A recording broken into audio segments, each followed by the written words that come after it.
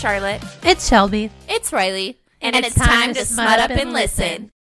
Just a reminder for today's episode and all future episodes, our opinions are subjective. We don't advocate for kink shaming or author shaming. This is all in good, smutty fun. Enjoy. Today's episode trigger warnings are explicit sexual content, domestic abuse, and murder. And today's book is Pen Pal by J.T. Geissinger. And how many stars did you give it on Goodreads, Shelby? Well, this is my second time reading it, and I gave both times 4 stars. Okay. This is a reread for me. You told me to read this the first time after you read it. I gave it 4 stars the first time, but I think it was better on a reread. So is it a 5er now? It's a 5er for me. 4 on the first read, 5 on the second. Because I was like picking up a bunch of stuff that I didn't catch before, and I was like, damn, it's good.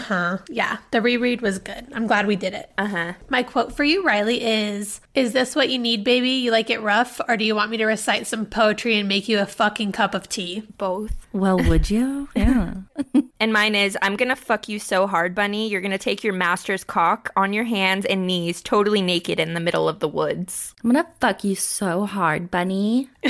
Okay, so we start with our main character, Kayla. It's her POV. It's raining as she watches her husband's casket go into the ground, and she is numb and empty. She leaves before the service is over and goes back to her house, and she doesn't recall the drive back, but since the accident, she's not surprised because she's been in a very deep fog, like very not present. She notices an envelope on her dining room table, and she's not sure how it got there since her house cleaner doesn't come until Monday. It's from Washington State Penitentiary, and it reads, I'll wait forever if I have to. Dante. There's literally nothing else. Like XOXO Dante? XOXO. Gossip Girl. Love Gossip Girl.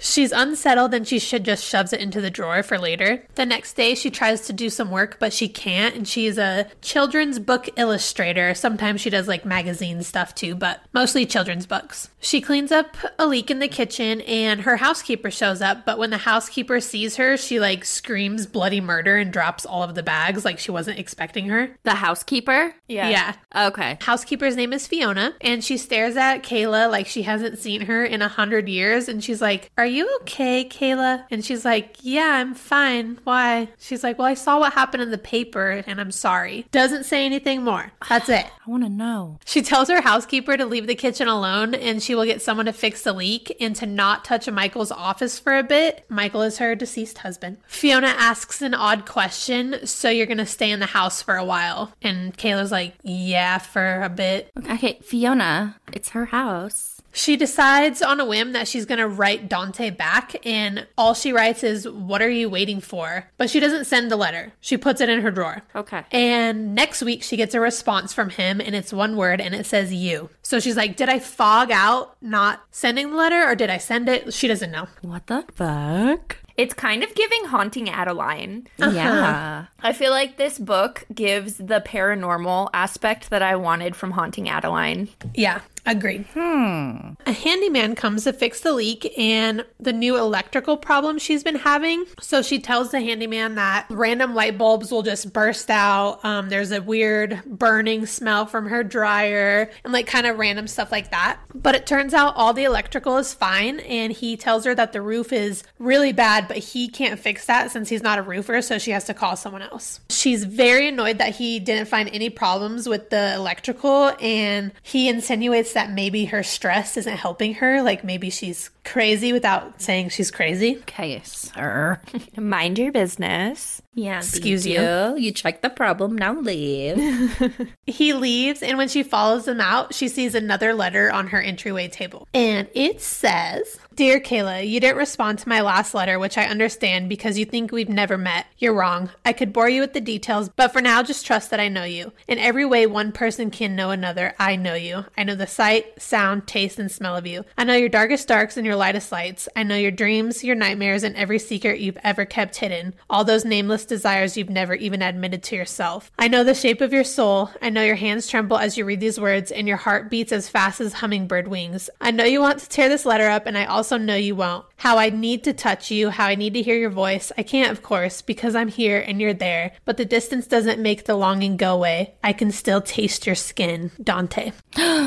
You know what this is giving me like vibes of? What? Death's obsession. Oh, kinda. Yeah, Like it's a like little death mashup. talking to her, you know? She puts the letter away and tries to explain who this is. She's like writing almost like a pros and cons list. She's like, maybe Dante guy saw the newspaper article and he thinks I have some type of money from the accident. Maybe he's trying to scam me, or maybe he has mental problems. And then she's not too sure because the letter's way too specific, but she can't think of literally any other explanations. 2 days later, her doorbell rings and it's a mysterious man who is the definition of dark and brooding. He has dark hair, dark eyes, a beard. He is wearing faded jeans, work boots, and button down with the sleeves rolled up, showing off muscled, tattooed forearms. And she's like, oh, he's kind of sexy. Oh, he's hot.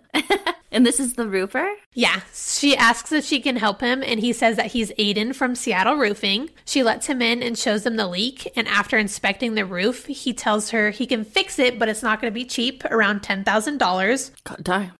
Yeah. She's like, that doesn't work for me. Can we negotiate? And they're like bickering back and forth for like a hot minute. Like, She was like 4,000 and he's like $9,999. And then he mentions that if she can do $5,000, he knows the guy. And the guy is him, cash or check. He'll be back tomorrow. He's there the next day like he promised. And again, they bicker back and forth until she's like, actually, just get the fuck out of my house. And he's like, if you change your mind, call me. She goes to the bathroom and looks at her neck because she's wearing a scarf because it's freezing in her house. And there's a hand-sized purple splotch around her neck with a thumbprint. What is going on? I don't know. I do. 5 days later and the marks are gone, and she thinks that they might be from the accident, but she's not sure and doesn't want to think about it. She goes to her first local grief group meeting and she makes friends with a lady named Madison, and she asks Madison if the group has helped her with her grief, and Madison says no. So she leaves. She's like, Okay. never mind. I'm fucking leaving. This girl's like, no, you should get the fuck out right now. And at the group, Madison only talks to her. And it seems like everybody else is just like, fucking Madison. Let's not talk to her. Yeah. Okay. Yeah, very rude. She walks out and straight to the bar across the street, only to run into Aiden. She orders a drink and Aiden comes over to talk to her, and they both apologize to each other for like how they acted the other day. And then Aiden asks about her and she almost cries. So he's like, hey, like, let's go sit down at a booth. Like, I didn't mean to upset you. He's like, is your husband hurting you? Because she still wears her wedding ring. And she's like, no, my husband left me. Also, but why would that be her? I don't know. Because she's like upset, but she's also wearing a wedding ring and he can tell she looks sad. So he's like, is he hurting you? Are you okay? I don't think that would be my like first question. Is your husband hitting you? Does he beat the shit out of you?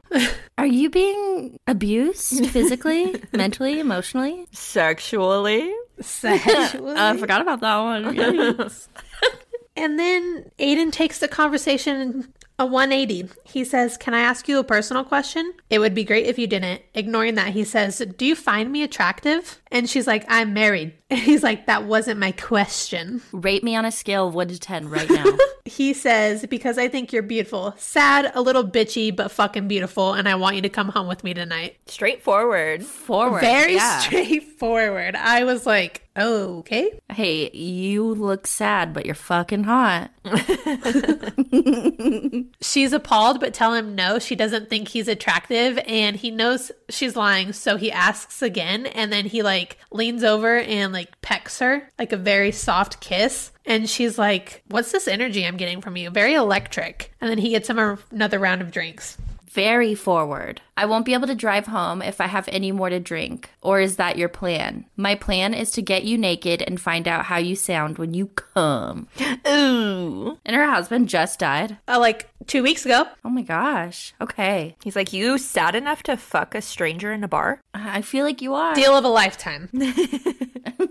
She can't tell if she likes his straightforwardness or not, so she tells him that he's an interesting guy, and then he tells her Thank you. I think you're interesting too. His voice drops. Those eyes of yours are fucking amazing. My cheeks and ears grow hot again. The heat burns even hotter when he adds, I want those eyes open when you come for me. I'd be like, okay. All right. Say less. Dang, you talked me into it, I guess. I'm sold. She tells him she's definitely not having sex with him, and he says, okay, but if she changes her mind, he lives upstairs above the bar and he's home every night after 6. And she leaves. This guy is confident. He's like, after 6 p.m., I'm all yours. Get your little tushy up here.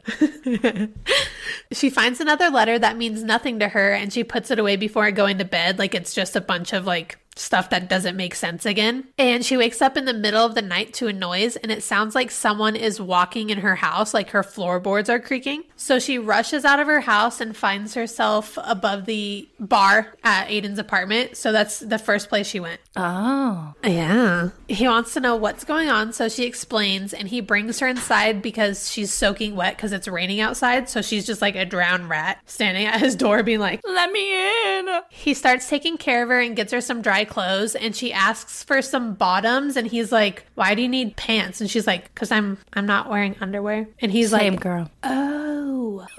But she decides, you know what, fuck it, and takes off all of her wet clothes and stands naked in front of him. I mean, she already knows he thinks she's hot, so might as well. That would give me like that added little boost. She doesn't care if this is crazy because she remembers like her kiss with Aiden prior, and then he like starts full on making out with her now. He kisses my jaw, my neck, my chest, my breasts again too, roughly and greedily. I arch my back and close my eyes, loving how his beard feels against my skin, how hard he's breathing, how he's not treating me like I'm a fragile, breakable thing, but as if he thinks I'm strong enough to handle whatever he wants to give me. And I want him to give me everything, like right fucking now. Yeah. He kisses his way down her body and then starts to eat her out. He stops licking to suckle on my clit like he's drawing milk from a nipple.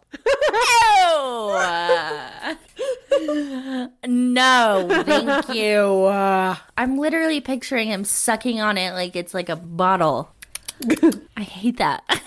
I orgasm in his mouth, mindlessly crying out his name. I get a split-second view of thigh tattoos and an erection surrounded by dark pubic hair before Aiden is on top of me again, kissing me passionately as he slides the head of his cock up and down between my pussy lips to get it lubricated. He shoves it inside me with one sudden, forceful thrust. He growls into my ear, "Tell me if I need to pull out, or I'm gonna come inside you." Without waiting for an answer, he starts to fuck me deep and hard. Oh my god, they are fucking. He continues to fuck her until she's coming again, and then all of a sudden he's just coming because she did not specify. So he's like, whatever. That doesn't mean it's a yes. He did it. Yeah, that's true. She tries to tell him that she doesn't do random hookups, and he says that he understands and it was absolutely incredible, but she will be spending the night with him. And then he tells her that his new favorite sound is her coming and he wants to hear it again, so he starts fucking her again. Hell yeah. She wakes up in his arms and she likes it a lot, and he asks if she's awake because he wants to fuck her again. I'm gonna devour you, little bunny rabbit, piece by tasty piece. I'm gonna eat you up. That's her little nickname, the entire book. I love that. Do we like it more than kitten? Because I think I like bunny more than kitten. I like bunny more than kitten. I'd prefer to not be an animal. But if you had to be. Probably bunny. Because kitten's like a baby, kitten's a baby it's like animal. a baby animal. Yeah. Bunny could be, full-grown, sexy, strong, independent woman bunny. Jessica Rabbit. Yeah. Jessica Rabbit. I mean, there's so many sexy bunnies rabbits. out there. Lola bunny. Hello. Bugs bunny. That's the hottest bunny I've ever seen. Yeah. She tells him only if he can catch her, and then she proceeds to get up and run. And I put a question mark because running naked is not sexy. No, and it talks about how he's running and he's naked and his erection is just bouncing up and down. And then her boobies are just bouncing and stuff. And I'm like, that's not sexy. No, I think if I saw Zach running around naked with a boner, I would just laugh a lot. Obviously, he catches her because his apartment is tiny. He kisses her hard and rolls her over, spanking her ass and he demands that she beg for him to fuck her. And she's not sure exactly how the game works, but she says no, so he spanks her again, and she's hella soaked over this. He thrusts inside me so suddenly. I arch and cry out in shock. Bending over me, he growls into my ear. You're gonna take it hard as punishment for running away from me. Ready? Yes. Get ready to take my cum, baby. Open that sweet pussy wide. Yes, sir! With my neck arched and my hard nipples skimming the table, I orgasm around his throbbing cock. Take it, take it, take it. Take every fucking drop, my beautiful bunny. Tell me you love it. I'm picturing like Pennywise being like, take it. Pennywise is hot. Pennywise is hot. Pennywise Hot topic. He is hot. Yeah, I watch it and I'm like, oh, I'd go down there for a balloon. Do your little dancey dance, Pennywise. I just know what's under the face paint and I'm like, yeah, Bill Skarsgård can get it. True. Saucy, man. Saucy. They finish and he gently cleans her off in the shower. She starts to get tense and awkward, wondering why she did that. And he takes one look at her and knows she's freaking out. And he's like, they can stop whenever they want, but he wants to keep doing what they're doing. She agrees, and they both mention they should have talked about if they're clean or if she can get pregnant. And he is like, we should also pick a safe word. And she's like, we don't need a safe word. I like what you're doing. And he's like, no, last time there was no safe word. He said, this is entry level, baby. And he mentions that his dad used to beat his mom, and when he was young, he couldn't do anything about it, but then he grew up and then he stopped. And she tells him that like his past doesn't matter, especially when he did something to protect people he loved, but the present matters, and she cares about what he's doing now. And he's like, okay, they don't pick a safe word. They do eventually, and I hate it. Their safe word. I can't wait to hear what it is. What do you think it is? Marshmallow. I don't know why, but that's the That's a first good guess. thing that came to my mind. Marshmallow! He makes her breakfast, and then they go to her house to check it, but there's no sign of anyone there now or previously. And he tells her that he's going to call his friend Jake to come set up a security system for her, and when the rain stops, he'll fix her roof. She tells him that she'll go get her checkbook, but he tells her no, she won't, or she'll get spanked because he will not be taking money from her. And then he leaves, and an hour later, his friend Jake comes in and gets the security system set up. She argues back and forth with Jake because Kayla likes to argue. I was going to say, damn. She doesn't want a super fancy security system, but he says that if Aiden realizes he didn't put in a good one, they're both going to be in trouble. So he's like, how about I don't put a shitty one in, but we don't put the fanciest one? And she's like, okay, cool. He's known Aiden since high school, and Aiden has never liked or trusted people, and he seems to like and trust her. So Jake is like, please don't fuck him over. And she's like, I will not. I won't do it. So they agree, and as they are agreeing on a security system, she looks behind Jake and sees a man standing under her tree outside. She doesn't know who it is. What? We learn that where she lives, her house is on a small island. It is 35-minute ferry ride from Seattle, and she has a boat that her husband Michael loved. So she's like, how is someone in my yard right now? Like, I know most of the people on our island. So she goes outside, but she sees no footprints from the man. And as soon as she's about to go back in, something catches her eye on the ground, and it's a buffalo nickel. It's specifically minted between 1913 and 1938, worth $2,560. And she knows all this because it was Michael's grandfather's coin, and he carried it everywhere, and it was even buried with him. What and it's somehow there. Yup. That's scary. A few hours later, Jake finishes the security system and shows her how to use it. He goes to leave and tells her that he hopes to see her with Aiden on a double date with him and his wife soon, and she agrees and goes back inside. Aiden comes back to her house after it's dark. He wants to get the tarp on her roof to help with the leak until he can fix it, but she's like, you should not go on the roof when it's dark. You're going to slip and fall. And he's like, I almost never fall because I'm obviously great at what I do. And why would it matter if I fell? And she's like, I don't want to have that conversation. Oh, she doesn't want to have that conversation. Does it have something to do with her dead husband? Yes. Okay. Because he's like, would you care if I died? And she's like, I don't want to talk about this. Oh, well. Aiden says, I almost went crazy thinking about you today, and if you're not into this, I'd rather know sooner than later. And she finally responds and says that she really likes him, so if he were to fall off her roof, it would really fuck her up. And she's also incredibly attracted to him and will like to continue doing what they're doing. And he's like, okay. And then he's like, I'll go get this on the roof. He's like, I knew you'd think I was hot. And then he goes on the roof and doesn't come back. Like, he's supposed to come back inside, but he just leaves. He just tarped and darped. Yeah. Yep. Rude. She writes back to Dante and is wondering why she even bothered when she gets distracted, because she realizes, again, Aiden never came back inside and left without saying goodbye. And just as she's thinking this, directly above her, the master bedroom floorboards creak. She pulls up the security app, but there's no movement anywhere in the house or outside the house. Fuck no. She hears it again and she is mad, not scared. Like, she's like, why am I scared? Like, this is my fucking house. I'm going to tell these people to leave. So she goes to the kitchen to grab a weapon. And as soon as she gets to the kitchen, every drawer and cupboard is open and she has a feeling that someone is watching her. So she runs back to her office and locks herself in there until morning time. When the sun comes up, she leaves the office and then goes down to the kitchen. She closes all the cupboards and drawers and she's like, why was I so scared about this? Like, in the daytime, they're not scary. She gets ready for the day and works for a couple hours when Aiden texts her and she calls him and he can tell she's annoyed. He tells her that she should get spanked for being annoyed with him. That threat would hold a lot more weight if you weren't laughing at me. I'm not laughing. I've been obsessing about your perfect little ass all day. How pink it got when I spanked it. How you moaned. He pauses. I wonder how loud you'll moan when I fuck it. She's, I'm gonna fuck your butt. I'm gonna fuck that ass. She tells him if he wanted that so bad, then why didn't he say goodbye yesterday? And he tells her to come over and he'll explain it to her. But don't bother with panties because they'll just end up in shreds. And then he hangs up the phone. I'm gonna chew them up. Ew. Yeah.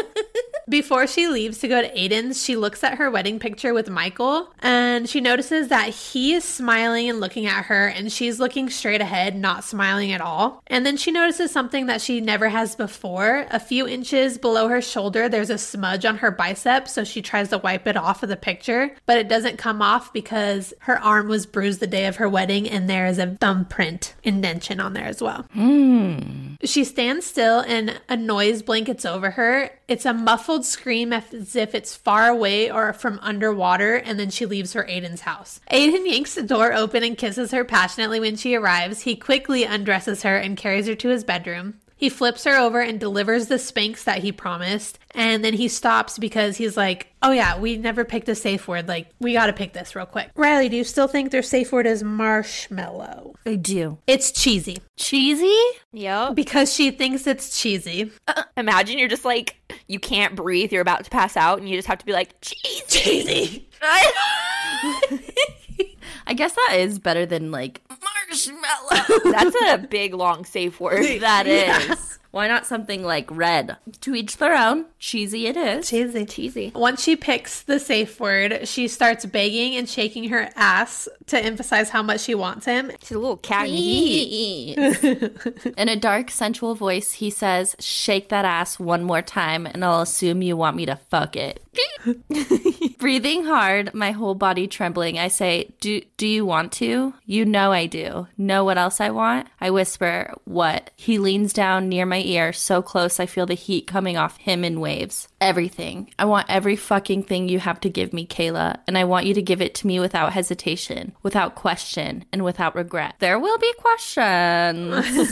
She says okay, but he tells her that's not how this works. They need time and practice leading up to that, and then he starts fingering her vagina. And just as she is about to come, he pulls his fingers out of her. He pulls his jeans off and lines himself up at her entrance. Then he fucks me, hard and fast, his fingers digging into my flesh. I feel the cold bite of metal on the back of my thighs and realize he didn't pull his jeans all the way down before taking me. He's in a hurry. He's ready to fuck. She comes and he thrusts hard a couple more times before he also finishes. He again cleans her off and holds her until he falls asleep, and she can't help but compare how different the two relationships are between her and Michael and her and Aiden. She wants to tell him what happened with her husband but can't bring herself to do it. And we learn that her husband is dead because he fell off the boat and drowned, and she watched it happen. And she falls asleep thinking about this, and I was like, that's a terrible thing to fall asleep thinking about. Yeah. Honestly. She wakes up in the morning to Aiden rock hard and slipping his fingers inside her. He tells her that he is obsessed with the sounds that she makes, and she shivers. You're shivering. It's not from the cold. I know, baby. Time to sit on my face.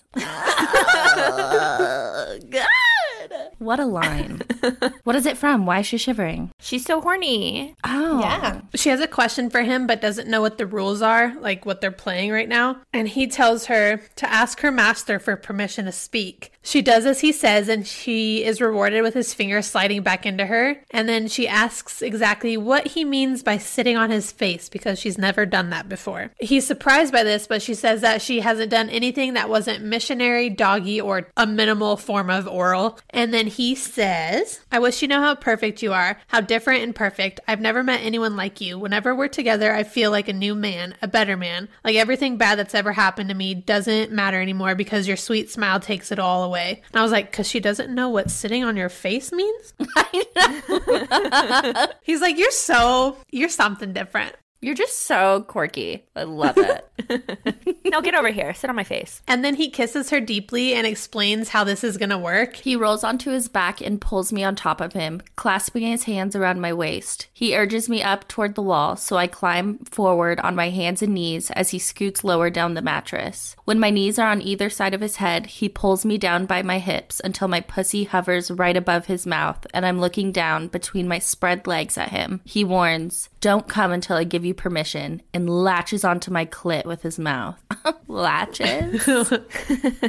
As she's trying not to come, he slaps her ass and tells her to ride his face. She does, and she wants to come, but he says not yet. Then he flips her so they're 69ing, and he tells her to earn her orgasm and suck his dick. She's about to come again when he stops and says if she swallows his cum, she's allowed to come as well. And then he thrusts into her mouth and starts fucking her face. Then he flips me onto my back, tosses my ankles up over his shoulders, shoves his still hard cock inside me, and unravels me all over again. Later on, when they're finished and laying together, he tells her he needs to ask her a question. And then he asks what are the chances that she'll be getting back with her husband, and she says 0. Then he asks why she still wears her ring, and she says that she does it out of habit. And does it bug him? And he says yes, but also no. He doesn't want to be her rebound, and he respects that she's going through a lot right now, but he also doesn't want to get hurt. And if it goes on any longer, he will get hurt. And she's mad, but more at herself for withholding the information about her husband. So she tells him that she doesn't want to stop seeing him, and they both agree to take the relationship really slow. It's a little late for that. Yeah. He asks what her plans are for the day, and she says that she needs to catch up on work. And then when she asks what his plans are, he says working on his house that he's building, and she wants to see it. Apparently he's building a house like from the ground up all by himself.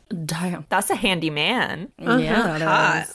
He's surprised by her wanting to see the house, and he kisses her, but when the kiss breaks, he almost looks like he's in agony, and she's like, what's wrong? But he won't tell her. He refuses to tell her. He does tell her that she should go home and do some work. She leaves, and when she gets into the car, on the dashboard is the buffalo nickel. And she put it in the desk drawer when she found it the first time. What the fuck? She grabs it, and it's abnormally cold, and she doesn't know how it got here because it's been in her desk drawer since when she found it. She gets home and locks herself in her office. She's only able to work an hour before she checks the security feed all the way back until she left yesterday for Aiden's house, because she's like, maybe I missed something, like someone put this in my car and I just didn't notice it. But there's nothing there. And then when she looks out of her office window, a small blonde boy is on her lawn playing, and she has no idea whose fucking kid this is, and she can't see any adults. Hey, you kids, get off my lawn.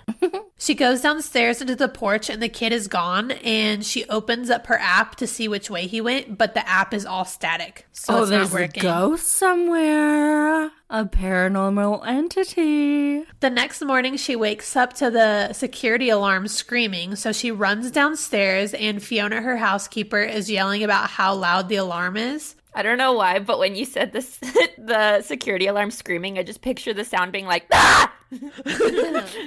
Intruder! Intruder! Just over and over again. Yeah. Or just like a woman screaming bloody murder. That would be so fucking scary. I feel like that would scare intruders away. Wow, I just came up with $1 million idea. Look at that. TM. Patent pending. Fiona turns around and screams bloody murder when she sees Kayla again. Fiona disengages the alarm, and Kayla's like, how did you know the code? And Fiona's like, how do you think I know the code? She's like, oh, I must have texted it to you. You sneaky bitch. Something's off with her. Something's off. I feel like maybe the husband and Fiona were doing it. I think Fiona's an old woman. Oh, is she? She's like a 70-year-old Scottish woman. Yeah. Okay. Well, I did not say that. They could still be doing it, I guess. All of this stuff, Kayla's just kind of explaining it away because she's having all these lapses in memory. So she's like, maybe I did text it to her. Maybe I put the coin places. Yeah. Because she keeps having like lapses in her memory. It's the brain fog. She's like gaslighting herself. Okay.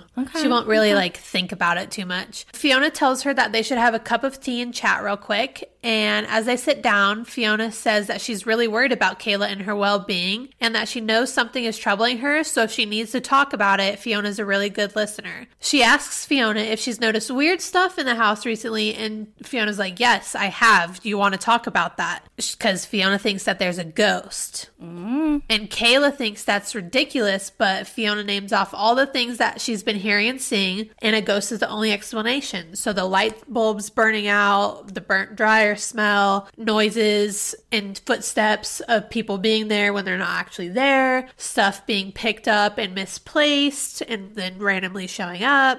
And Fiona tells her not to be afraid, but they could do a seance to the spirit to hope that it passes. But Kayla's like, absolutely not. And as she shuts the idea down, the overhead lights turn off and on 3 times. The ghost is like, are you sure about that? I think we might need a seance. Yeah, are you sure? I'm going to show you.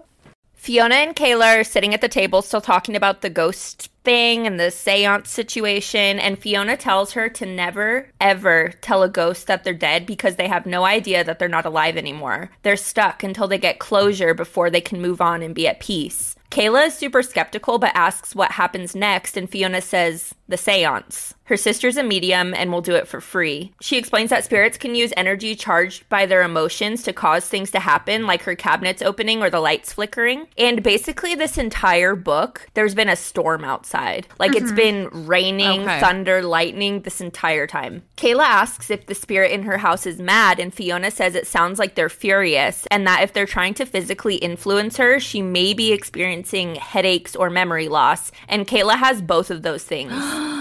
Every day. Fog. Yeah. And she's always getting headaches. Kayla mentions the boy that she saw playing in the yard, and Fiona thinks it's odd because ghosts are usually unhappy, so it doesn't really make sense that there's a little ghost playing. Yeah. She then tells Fiona about the man by the water, and she asks when her sister can come do the seance. So the man that, like, watches her through the window from the tree by the water, she's like, you know what? Let's fucking do this seance, because that guy's creepy as shit. Yeah, honestly. Fiona says she'll ask her sister and then get back to her. And then Fiona reminds Kayla again that she can never tell the ghost that it's dead because they live in a world of their own making and only see what they want to see. And if they aren't gently coaxed to come to the conclusion themselves, they may get stuck to haunt forever. Fiona leaves eventually, and Kayla goes out and puts her letter to Dante in the mailbox. So she wrote him another letter, and she's like, I'm gonna mail it. I'm gonna send it to him. All right. She's thinking about something that Fiona told her about how when a spirit dies tragically or violently, they often can't move on, and she realizes that Michael could be the ghost. Oh. As soon as she finishes her thought, a crack of lightning rips through the sky. Another letter from Dante comes. It talks about how hindsight is just memories with new understanding, and how love means sacrifice, and that he'd gladly give what love asked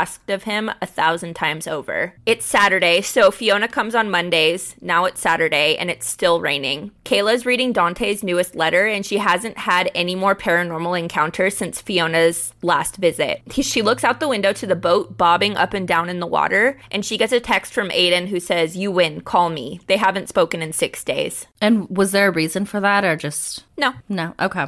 While they talk on the phone, Aiden tells her that he was giving her space, and she says it's just been a weird week, and he asks her if she's okay. She says she doesn't know, but tells him she misses him, and he tells her to get her sweet ass over to his place because he needs her naked in his bed. Obviously. Duh. Kayla tells him that he could have called days ago, but he says he was giving her space. She says she didn't want space, but he said, yeah, but you needed it, and he's gonna give her whatever she needs, even if it's not what she wants. He then tells her she needs to forget everything everything so she can remember who she is again. When she gets to his apartment, he opens the door immediately when she knocks. So it's basically like he was waiting for her at the door. He kisses her and asks her how she wants to get fucked, and she says any way he wants. And he says, any way I want what? And she says, any way you want, master.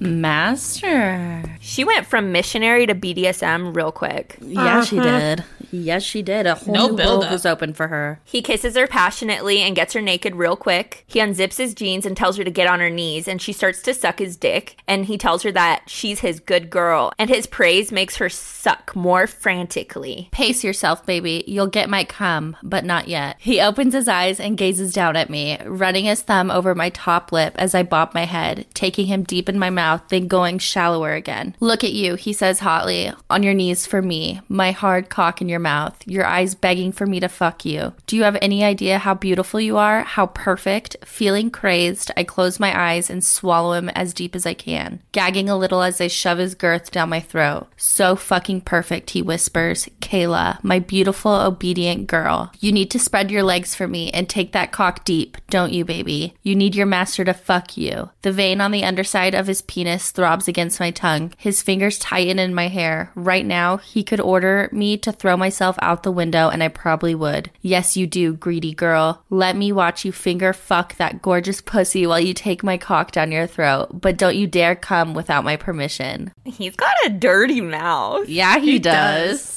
I'm like, oh my god. Oh my, okay.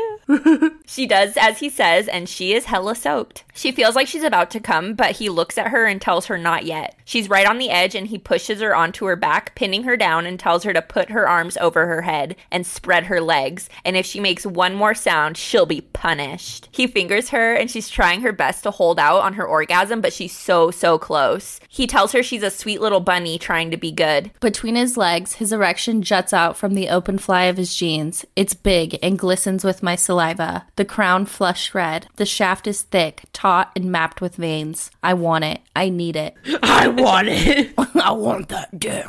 I need him to impale me on it and fuck me senseless as he growls filthy things into my ear and perfumes my skin with his scent as he grinds against my body. Oh, the imagery. He flips her over onto her stomach and spanks her hard, and he tells her she's the most beautiful thing he's ever seen and that she needs to get up and run before he rips her to fucking pieces. She does and runs directly to his room, slamming the door and locks it, but he kicks the door open. He just kicks it down. You're gonna have to fix that later, sir. That's okay. He's a handyman. That's true. All this for fucking? Yeah. Yeah. They chase each other around the room, and she escapes, running back into the hallway. And he catches her when she makes it to the living room and drops her onto the sofa. You know what bad bunnies get, don't you? It's not a question, but it still requires an answer. Set free. He puts his mouth next to my ear and says hotly, no, baby. They get fucked in the ass by their masters. Bunnies do not.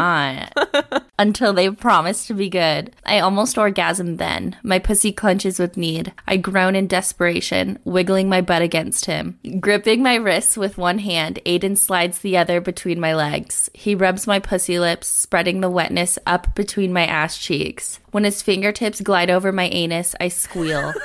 Anus? Little piggy. He slides his finger in up to the knuckle. I cry out, stiffening. This is mine, he says darkly. I'm gonna claim it. He spits on his fingers, rubs his saliva all over the sensitive knot between my ass cheeks. Then, wait, what's the sensitive knot? Her butthole. Described as a sensitive knot? Yeah. I'm literally picturing like a knot. As your little bumhole. Then holds me down as he guides the head of his hard cock inside me. I cry out, shuddering. Take your master's dick, he commands, and shoves it all the way in. It burns and leaves me breathless, my eyes watering and my ass muscles clenched. Oh my god. Yeah. That sounds stressful. Yeah, it does. She starts to beg her master to fuck her as she cries about the dominance he has over her that she absolutely craves. He starts to fuck her ass hard as she begs him to keep going. He fucks me hard and deep, driving into my tender ass with relentless force as I cry out deliriously, and his heavy balls slap against my pussy. He's got some big balls, huh? Master, please, may I come? He pants. Yes, baby, give it to me. He reaches around my legs and firmly tugs on my swollen clit. He's just like pulls on it. He's like, honk, honk. It sets off in an instantaneous chain reaction. I gasp and buck. My pussy clenches rhythmically. My mind blinks offline as my body takes over, responding to his touch on a level beyond conscious control. Aiden, oh God, Aiden, I'm coming, I'm coming. They did not do any build-up like he said. No. And where's the lube? I'm gonna say it every time. No lube. It's her pussy juice. That doesn't count. No.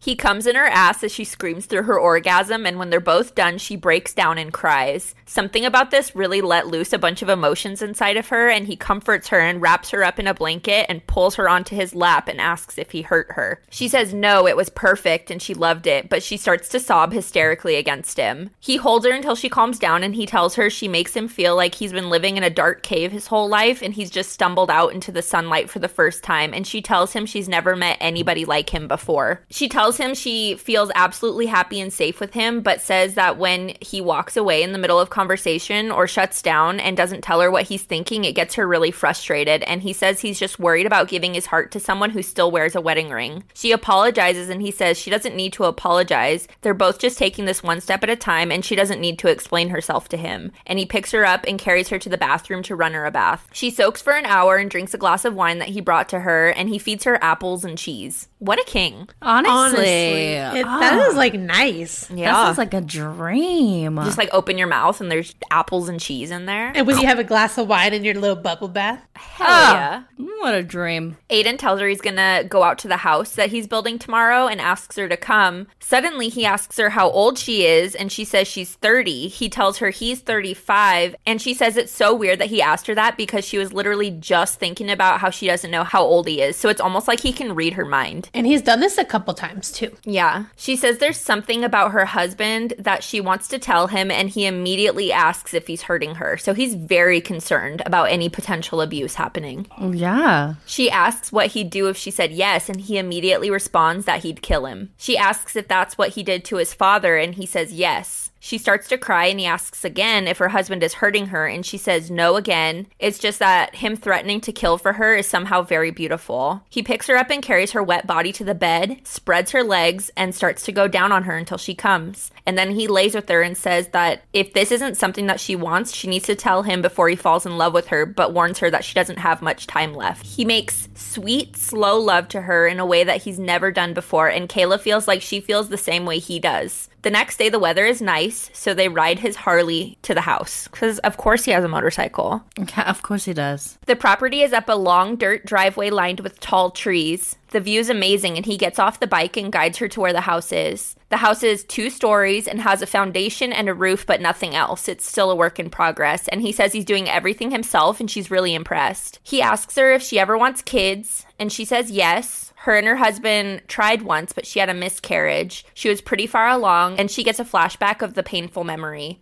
She has the memory of a scream that isn't hers, angry and bearing down on her like a hurricane. The flashback leaves just as quickly as it came, and she gets the feeling that there's some important chunk missing from it. She's shaking now, so Aiden holds her, and after she calms down, he begins to kiss her all over her neck and down her chest. He's hard now, and he tells her he hopes she can run on an empty stomach. She runs into the trees and hides, but he finds her quickly. She runs and hides again, but as she's sprinting, she trips on a tree root and falls, and he's on top of her immediately. This is also giving Haunting Adeline. Yeah, it is. He strips her shirt off and tells her she needs to get fucked in the woods. He slides a hand under my torso and roughly squeezes my breast. Into my ear, he says hotly, "I'm gonna fuck you so hard, bunny. You're gonna take your master's cock on your hands and knees, totally naked in the middle of the woods." Yeah. She somehow gets him off of her and stands to run, but he grabs her and pulls down her jeans, presses her against a tree trunk, and begins to spank her. She's being naughty. Yeah, spanking. The spanking stops abruptly when Aiden thrusts his hand between my legs, his mouth pressed to my ear. He says, "Oh, soaking wet." I said, "Oh. You need me to fuck this pretty wet cunt nice and hard, don't you, bunny?" Ah, dirty mouth. I sob. Yes, you do. I know you do. And you know how much I want to. He shoves 2 fingers inside me and finger fucks me from behind as I squeal and struggle. Oh God, baby. You're fucking perfection. My dick is so hard for you. I need to come deep inside this perfect pussy while you scream my name. He thrusts his slick fingers into my mouth. Taste yourself, bunny. Lick all that sweet honey off. Oh. Okay. Okay, sir. He throws her over his shoulder and starts to walk to a flat, grassy patch and plops her right down. Look at you, all covered in dirt, my sweet, filthy girl. He spanks me several times, forcing me to balance on my elbows so I don't topple over sideways. Then he fondles my exposed pussy. He's just like, pinching and stroking it as my stinging ass throbs with heat. He groans. You're so wet, baby. God, you're so fucking wet. It's all over your thighs. My pretty little bunny is so ready for me. Oh my God. She's just covered in dirt in her own juices, and he's like, hot. Yeah, he's like, God, this is fucking hot. She starts to beg him to fuck her, so he pulls down the zipper of his pants and thrusts into her. Tell me you love my cock. I love it. My cries echo off the trees. He reaches under me and palms one of my swinging breasts. Swinging Squeezing it roughly, then pulling on the nipple. It feels so good. I moan again. Dirty little bunny, he growls hotly. You can't get enough of your master's hard cock. You want my cum too, don't you, dirty girl? You need your master to fill you up until you're dripping with it. His laugh is dark and pleased. Yes, good girl. You take it like a sweet little cum slut should. Cum slut? Look at that plump pink pussy. What a tongue twister. Stuffed with her master's fat cock. Fat cock. I'm stretching her pussy wide open, aren't I, bunny? Maybe my dirty bunny needs her other hot little holes filled too. He shoves his thumb into my ass. So many things going on. He's a talkative guy. I just can't get over her swinging breasts. And he's like, oh, I gotta catch it. Oh, God. He tells her it's time to take her master's cum and flips her onto her back. He fucks her hard and fast, and she begs him to let her come. He tells her eyes on him while she does and not to look away. She immediately starts to orgasm, and he follows soon after while they look at each other directly in the eye. This is very intimate for both of them, and she notices something that looks like anguish in his eyes. It's her turn to comfort him when they're done, and she holds him and tells him that he's wonderful and everything that she needs. He asks if he hurt her, and she says aside from a few scrapes and bruises, she's super excellent. But that's just what happens when bunnies get fucked in the woods. Yeah, sometimes you get a little cut. Yeah, it's little bunny fuckers. When they get back to his apartment, she showers all the leaves and dirt off of her skin, and Aiden puts Neosporin on all of her cuts and scrapes. They go to bed and he wakes her up at dawn to make love to her urgently, and she can tell something is wrong but decides not to pry. When she gets home, she finds Fiona in Michael's office, and she's annoyed and says she thought she'd told her not to clean this room, but Fiona says she doesn't remember. And Kayla's like, wait, I don't remember that either. So her memory isn't getting any better. I remember her telling that to Fiona. At the beginning. Fiona apologizes and says that she'll go start on the kitchen, and Kayla brings up the seance. Fiona says her sister can do it at the next full moon in 3 weeks, but Kayla says she just wants to forget it. She's decided she's going to see a therapist instead. So the guy that came originally, the man that came to the house, the electrician, he gave her a card for a therapist because he's like, I've had similar issues to you. I had some weird shit going on. I saw this therapist and it really helped. But she doesn't really trust him because he smells like weed and he dresses like a hippie. And he's a very strange man. He was very quirky. But he was like, if you want to see this therapist, let me know. Fiona says okay and leaves to go clean the kitchen. And Kayla looks over to see a newspaper sitting on Michael's desk. It has a picture of Michael on the front with the headline saying, "Local man drowns." She knows she didn't put it there and she's never seen this article before, and she hears a bang on the window, and when she looks out to see what it was, she sees a blue jay laying on the ground with its neck broken. So a bird flew right into her window. Sad. She runs out and locks herself in the bedroom feeling like this is a bad omen. Then she hears a door slam downstairs and suddenly feels like she's being watched. Everything in her room all of a sudden seems ominous, and she looks down at the bed to see an indentation indentation on it when she knows she made the bed this morning, and the indentation is on Michael's side of the bed. Hate that. Terrifying. The doorbell rings and she grabs her phone to check the camera, but there's nobody there. So this has also happened a bunch of times where the doorbell will ring and she'll answer it, but there's nobody there. Yeah. That was why she originally called the electrician, because the doorbell just kept ringing. And she's like, it's got to be an electrical issue because it's just going off. Oh, no. She calls Eddie. And Eddie is the electrician, and tells him that she needs the number of his therapist. And he says, yeah, for sure. And then is like, actually, I don't remember his number. And she says, isn't it saved in your cell phone? And he's like, cell phone? Yeah, he's like, what's a cell phone? What? What time period is this? Now. It's like present day or whatever. Okay. But she kind of like chalks it all up to him smelling like weed and being real quirky. So she's like, you're a fucking weirdo, Eddie. She's like, fine, just give me his name. And he says, Dr. Letterman, Dr. David Letterman. And she's like, the talk show host? And he's like, who? What the fuck is happening? Eddie tells her his office is in a building in town, and when he describes it, she knows exactly the one he's talking about, so she decides she'll drive down there this afternoon and she can pick up her dry cleaning while she's at it. She gets a sharp stabbing pain in her eyeball, and the headaches are back. She falls asleep and wakes up 4 hours later, and she gets dressed and drives to the office building, and when she gets out of the car, she looks around and sees a curvy brunette with a man's arm draped around her shoulder, and the man is Aiden. Aiden, you bitch. She immediately gets back in the car and lays her head on the steering wheel, and a couple minutes later, she hears a knock on the window, and it's obviously Aiden. He tells her to get out of the car, so she does, and he walks her to the sidewalk, and they stand there silently looking at each other when he finally asks her what's wrong. She says nothing, and he tells her that she's lying and to try again. She asks how his date is going, and he laughs and grabs her arm and drags her into a nearby restaurant. Kayla sees his friend Jake, who's the one who installed the security system, and she realizes the brunette is Jake's wife, Deb. Okay. Phew. Yeah. Aiden introduces Kayla, and they invite her to join them for dinner, and she reluctantly agrees. Kayla tells Deb that she saw her and Aiden together and thought they were on a date, and Deb laughs and is like, nah, he's practically my brother. They all order a round of drinks, and Deb gets to chatting with Kayla, and she can tell that she's gonna like this woman right off the bat. And they spend the rest of the meal chatting and having a great time, but she knows when Aiden gets her alone, she's got some groveling to do, because she accused him of something he wasn't doing. He's gonna get spanked.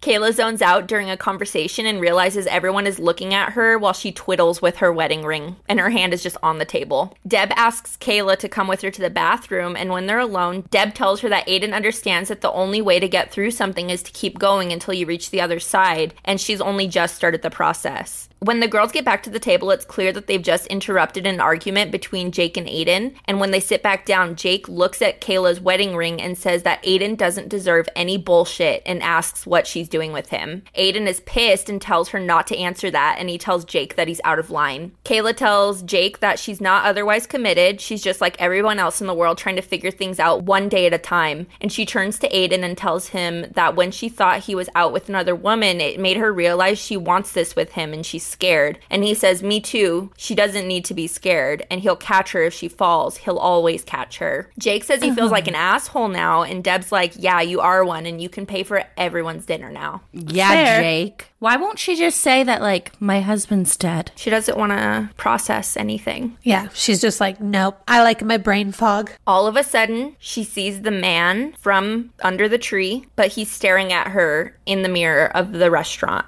Don't like that.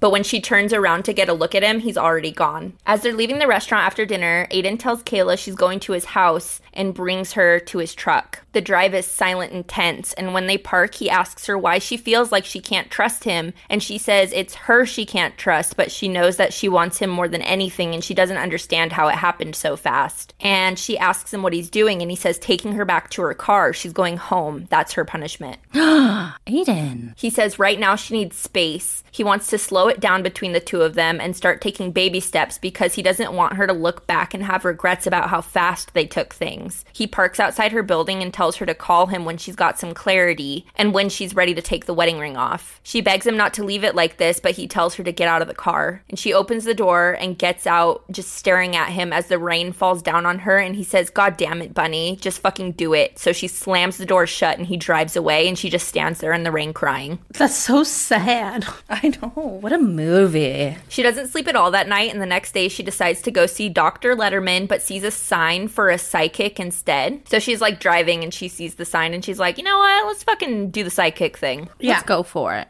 She knocks on the door and an older woman opens it, looks around and slams the door in her face. Right after this, a younger looking woman opens the door and tells Kayla to come in. She tells Kayla that her mom's vision and hearing isn't the best anymore. So she has Kayla sit at a table with a tarot deck and a crystal ball. The woman introduces herself as Destiny and tells her to ask a question so she can pull from the deck, and Kayla asks how to move on from her husband. She picks up 3 tarot cards per Destiny's instruction, and when she lays them on the table, Destiny's eyes are wide and she's frozen. Destiny tells her this is a very complex draw. The card on your left is your past. This is the 10 of Swords. Swords carry a powerful masculine energy that deals with the mind. As you've drawn it upright, it indicates crisis, loss, deep wounds, painful endings. She glances up at me. Betrayal. The skin on the back of my neck crawls. She points to the nude couple. The card in the middle is your present. You've drawn the Lovers, which normally represents a balance of forces, complementary energies, trust in a relationship, harmony, and strength. But here it's reversed, which indicates disharmony and imbalance. Whatever's happening in your love life will cause you great pain. Destiny points to the card on the right, the armored skeleton on horseback. This card represents your future. When she doesn't say more, I prompt impatiently, and what does it signify? She says simply, death. When the death card is reversed, it means you're resisting change. There's been a major upheaval in your life, but you're not letting go of the past, and the longer you refuse to let go, the more painful your situation will become. You must purge yourself of old baggage before it weighs you down permanently. Destiny tells her to pick one more card to better understand what the death card wants her to let go of. She gets the Magician, and Destiny tells her that means she needs to let go of her illusions. Kayla asks what illusions, and Destiny suddenly looks very sad and says only she can answer that question, but she might be holding on to something regarding the betrayal. A memory pops into Kayla's head about a woman at Michael's holiday party calling him a prick, the same woman who stood behind her at his funeral weeping. Kayla tries to pay Destiny for the reading, but she refuses, saying the reading's on her. As she walks out the door, Destiny yells after her to have safe travels, and Kayla feels something very ominous about this statement. Later on, she writes a letter to Dante about how she feels like her life is out of control and unloads her feelings on him about the fortune teller, the haunting, and that she's falling in love. She asks for words of wisdom. 2 weeks later, she gets a letter back saying that she's the one with the power and she really needs to stop and listen to herself and ask what all her thunder and lightning is telling her. She's annoyed at how cryptic this letter is, and she doesn't even know why she keeps communicating with this man. There's an underlying reason, but she just can't put her finger on it. She hasn't spoken with Aiden since he dropped her off that night, and she'd gone to Dr. Letterman's office, but surprise, surprise, there's no Dr. Letterman. Nope. She hears laughter and looks out the window to see the little boy playing in the yard again, and she's freaking out and terrified, but decides to go outside and try and find his mom. When she gets outside, the boy stops and stares at her before screaming in terror and running away. And she's terrified by this and runs and looks around for the little boy, but he's gone. She can feel someone watching her, and she whirls around and looks up to the master bedroom window and sees the little boy staring down at her. No. She runs inside and barges into the room, but he's gone. She pulls up the camera feed, but it's nothing but static again. She takes a glass of wine to the bathroom, and the lights start flickering again, and she sobs, thinking about how much she needs Aiden right now. That night, she has a nightmare that she's drowning and wakes up screaming. She has the same nightmare the next 3 nights in a row. She's completely breaking down, and she can't get the smell of rotten flesh out of her nose. The TV turns off every time she turns it on, and the wind outside sounds like it's whispering to her. She decides to text Aiden and tell him that she misses him, and after a while, he replies that he misses her too. She asks if he can come over, and he asks if she's still wearing the ring. She says, "Please, Aiden, I need you, please," but he doesn't respond. The doorbell rings, and nobody's there, of course, so she decides to just get drunk. Monday morning, she wakes up to Fiona standing over her, calling her name, and she's passed out on the living room sofa with a horrible headache. Kayla asks Fiona what she's supposed to do when someone is giving her space that she doesn't want, and Fiona says, "They closed the door, but you want it open?" And Kayla says, "Yeah," and so Fiona says, "You knock." Just then, the doorbell rings, and when Fiona answers it, there's nobody there. God damn. Kayla says at this point she does want to do the seance. So she's had it with this fucking ghost. She's like, I'm tired of this. Yeah, I feel like at this point I would too. And I would also get drunk constantly. Hell yeah. That would, yeah, fuck no. When she says this, the TV turns on by itself and one of the light bulbs in the hallway explodes. Oh. She writes to Dante again and tells him that his last letter didn't make any sense. As a matter of fact, none of his letters make any sense. She tells him like she feels like she let go of the rope that tied her to the dock and now she's drifting alone out to sea in a leaking raft that's being circled by hungry sharks. The wind is picking up and it's starting to rain. She's drowning and what she needs right now is a life jacket. She's also getting fucking cryptic with it. Yes, she is. The full moon is tomorrow night and Kayla's filled with anxiety about the seance. She still hasn't taken off her wedding ring and she has no idea why, but something just feels wrong when she takes it off. Another blue jay kills itself on her window and she feels like it's got to be some sort of sign at this point, so she Googles it and apparently dead blue jays mean she's running away from her problems. The next night, Fiona's sister Claire arrives, and I guess her and Fiona look almost identical. Claire tells her that she's been communicating with ghosts since she was a child, so she's in good hands. They'll find out what this one wants and have her on her way in no time. And Kayla's like, nah, my ghost is definitely a male. So Claire gendered the ghost as a female, and Kayla's like, no. I see a little boy, I see a man. It's giving male vibes. And Claire brushes it off and is like, well, I have 2 other seances tonight, so I must have gotten them mixed up. And she says she's getting a really strong energy reading from Michael's office and thinks that they should do the seance in there. There's a loud boom of thunder outside when she says this, and they all walk into the office, and Kayla apologizes for how cold it is. I guess the room is like absolutely freezing. Ghosty. Yeah. Kayla and Fiona move a round table to the center of the room while Claire gets set up, and Claire brings out a box of chocolates and says it's an offering to the spirits. She tells Kayla to turn off any electrical devices and to take off all her jewelry, meaning her wedding ring. Fiona shuts all the light in the room off, plunging them into complete darkness, and there's more thunder outside, and they all take their seats around the table. Claire reminds Kayla again to take her wedding ring off, and when Kayla tries to just put it in her pocket, she's told that it can't be anywhere on her body. So she sets it on Michael's desk, right next to the newspaper with the headline that says "Local Man Drowns," and moves it until it's sitting right on top of the photo of Michael's face. Claire tells them that no matter what, they need to keep their composure and remain silent and not to break the circle of energy by standing up. She's going to try and initiate contact with the spirit and ask them yes or no questions that they might answer using her body, either making her talk or using her hands to draw on a pad of paper. Kayla says she's ready and they start, and Claire welcomes the spirit to join their circle. Nothing happens for about a minute, but Kayla feels queasy and cold. Suddenly, Michael's college diploma slides right off the wall and lands on the ground. Claire asks the spirit if there are more than one of them, knock once for yes and 2 for no. And there are 2 loud knocks. 2 knocks? 2 knocks for no, so there's only 1 spirit there. Okay. Claire thanks the spirit for their presence and seems to go into some sort of trance. Claire asks if they know any of the people in the room. 1 knock. Did they know this person when they were alive? 1 knock. Is it Kayla? 1 knock.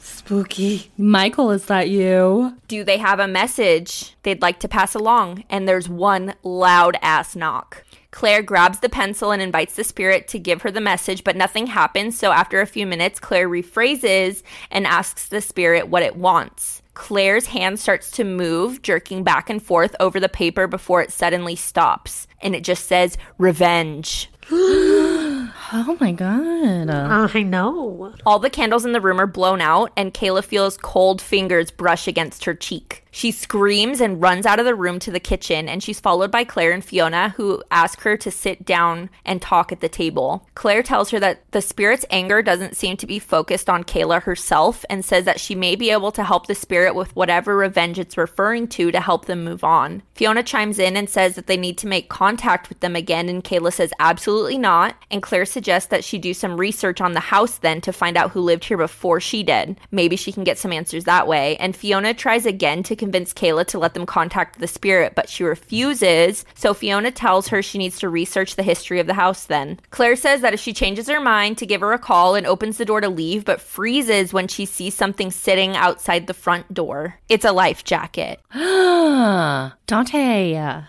Kayla starts laughing and says she thinks she knows who's haunting her pen pal. And they go back inside.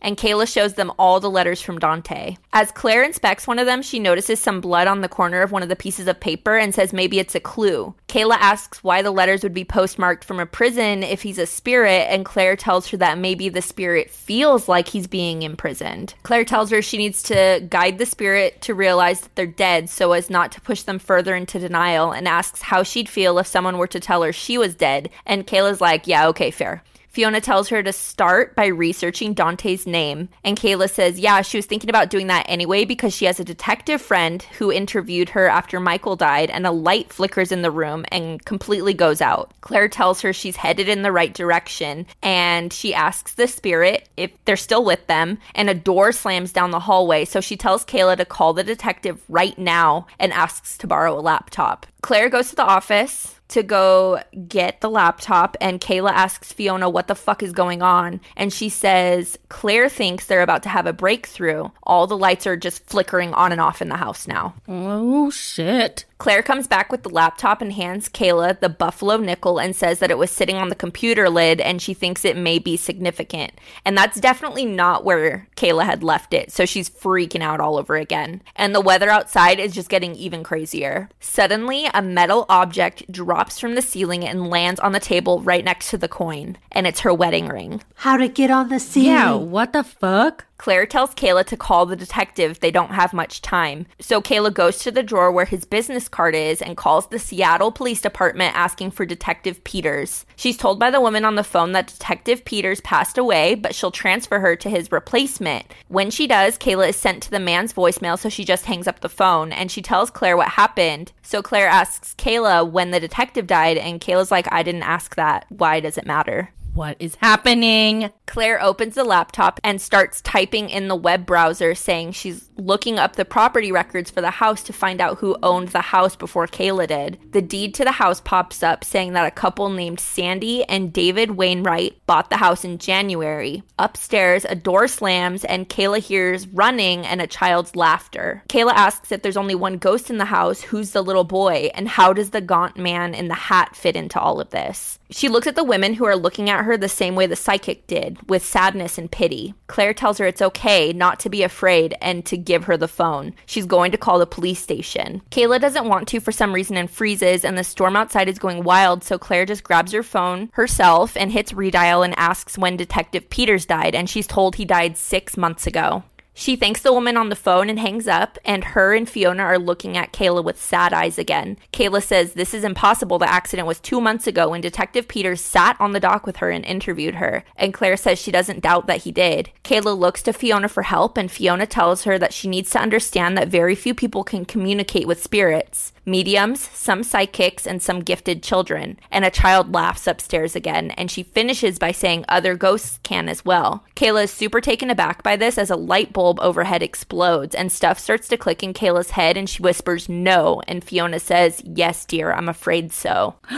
She's dead? She's dead? So the other guy she's fucking is also dead. She starts to think back on the woman at the support group who was ignored by everyone except her, how Eddie dresses like a 70s hippie and doesn't know what a cell phone is, how none of the roofers called her back, and how shocked Fiona was when she'd come into the house that day after Michael's funeral and saw Kayla there, how the security footage only recorded static whenever she went out to the yard, and she looks up to see Fiona crying. Kayla runs upstairs and starts rifling through drawers until she finds Eddie's business card, and it's frayed and yellowed and looks decades old. She dials the number and asks to speak with Eddie, and an angry man tells her that his grandpa Eddie died back in 1974. And more light bulbs explode in the ceiling, and Fiona comes up behind her holding one of Dante's envelope asking her to read the return address. It says Dante Alighieri, but the letters start to move and change around until it says Aiden Leewright. Dun, dun, dun. What? Kayla starts to sob and bursts into Michael's office. She grabs the newspaper and unfolds it completely to read the full headline. So this newspaper was folded in half. Yeah. And Okay. the full headline reads, Local Man Drowns Wife. What the fuck? Her photo is on the other side of the article. Her memories of the funeral come back to her, and she realizes that it wasn't Michael's grave she was at, it was her own. The windows of the house explode, sending glass flying out into the storm, and Kayla looks over to Fiona and Claire to see a small, terrified-looking boy clinging to Fiona's leg. She knows this little boy is the son of the couple who bought the house after Michael killed her. Michael didn't die, Aiden did, and Michael killed him right before he killed Kayla. Holy shit. We get Fiona's POV. Sandy comes running down the stairs to grab a terrified Bennett. Claire yells for the mother to take her son back upstairs as papers fly all around the office and photos fly off the wall. The light bulbs are exploding, the books are flying off the bookcases. She looks back to where Kayla was standing, but she's gone now. Fiona knows that there's still more of her story she needs to find out before she can pass on. What the fuck? We get Aiden's POV. Kayla was the most perfect woman he'd ever met, but there was something sad in her eyes. She never judged him for going to prison as a teen for killing his father to save his mom from his abuse.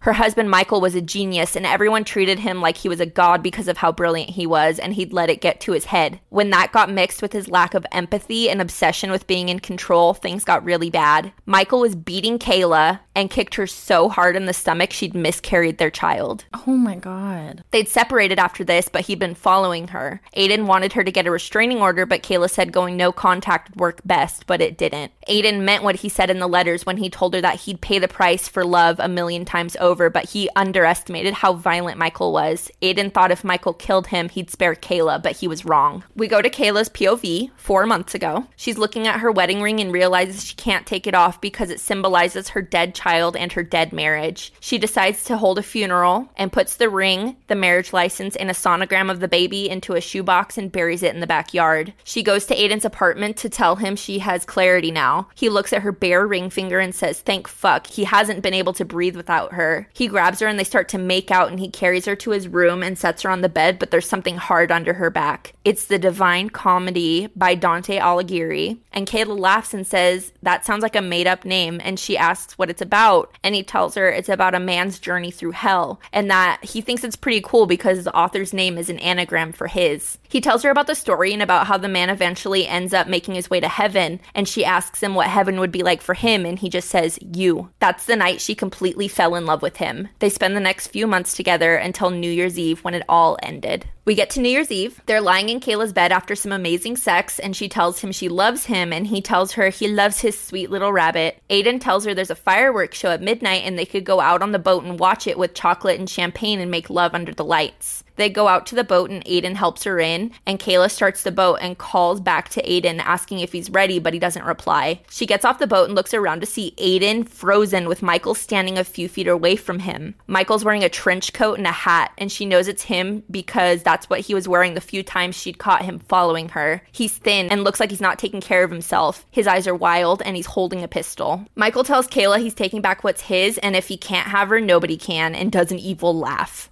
She screams at him that she's not his, it's over, and Michael points the gun at Aiden's chest, and Aiden asks Michael to put the gun down, but Michael tells him he doesn't get to tell him what to do. Aiden says that he's the one that started it all. Kayla never wanted to leave Michael, but he'd convinced her to. He'd convinced her to file for divorce and to let Kayla go, and they can talk about it man to man. Aiden asks Michael to let Kayla go, and he'll give him that apology he deserves, and Michael says that they're both liars and they both deserve to die. And Aiden yells that nobody has to die and to put the gun down, but Michael tells him that one of them definitely has to die and he needs to choose, and if he doesn't, he'll shoot them both. Aiden volunteers himself and looks at Kayla and tells her he loves her and will until the end of time, and Michael shoots him right in the head. Michael! Blood and brain matter are everywhere as he falls to the ground, and Kayla screams and runs to Aiden's body and rains kisses all over his face, but he's gone. There's a sharp pain in the back of her head and everything goes black. Suddenly she's being dragged by Michael across the back of the boat, and she realizes that she's been pistol whipped.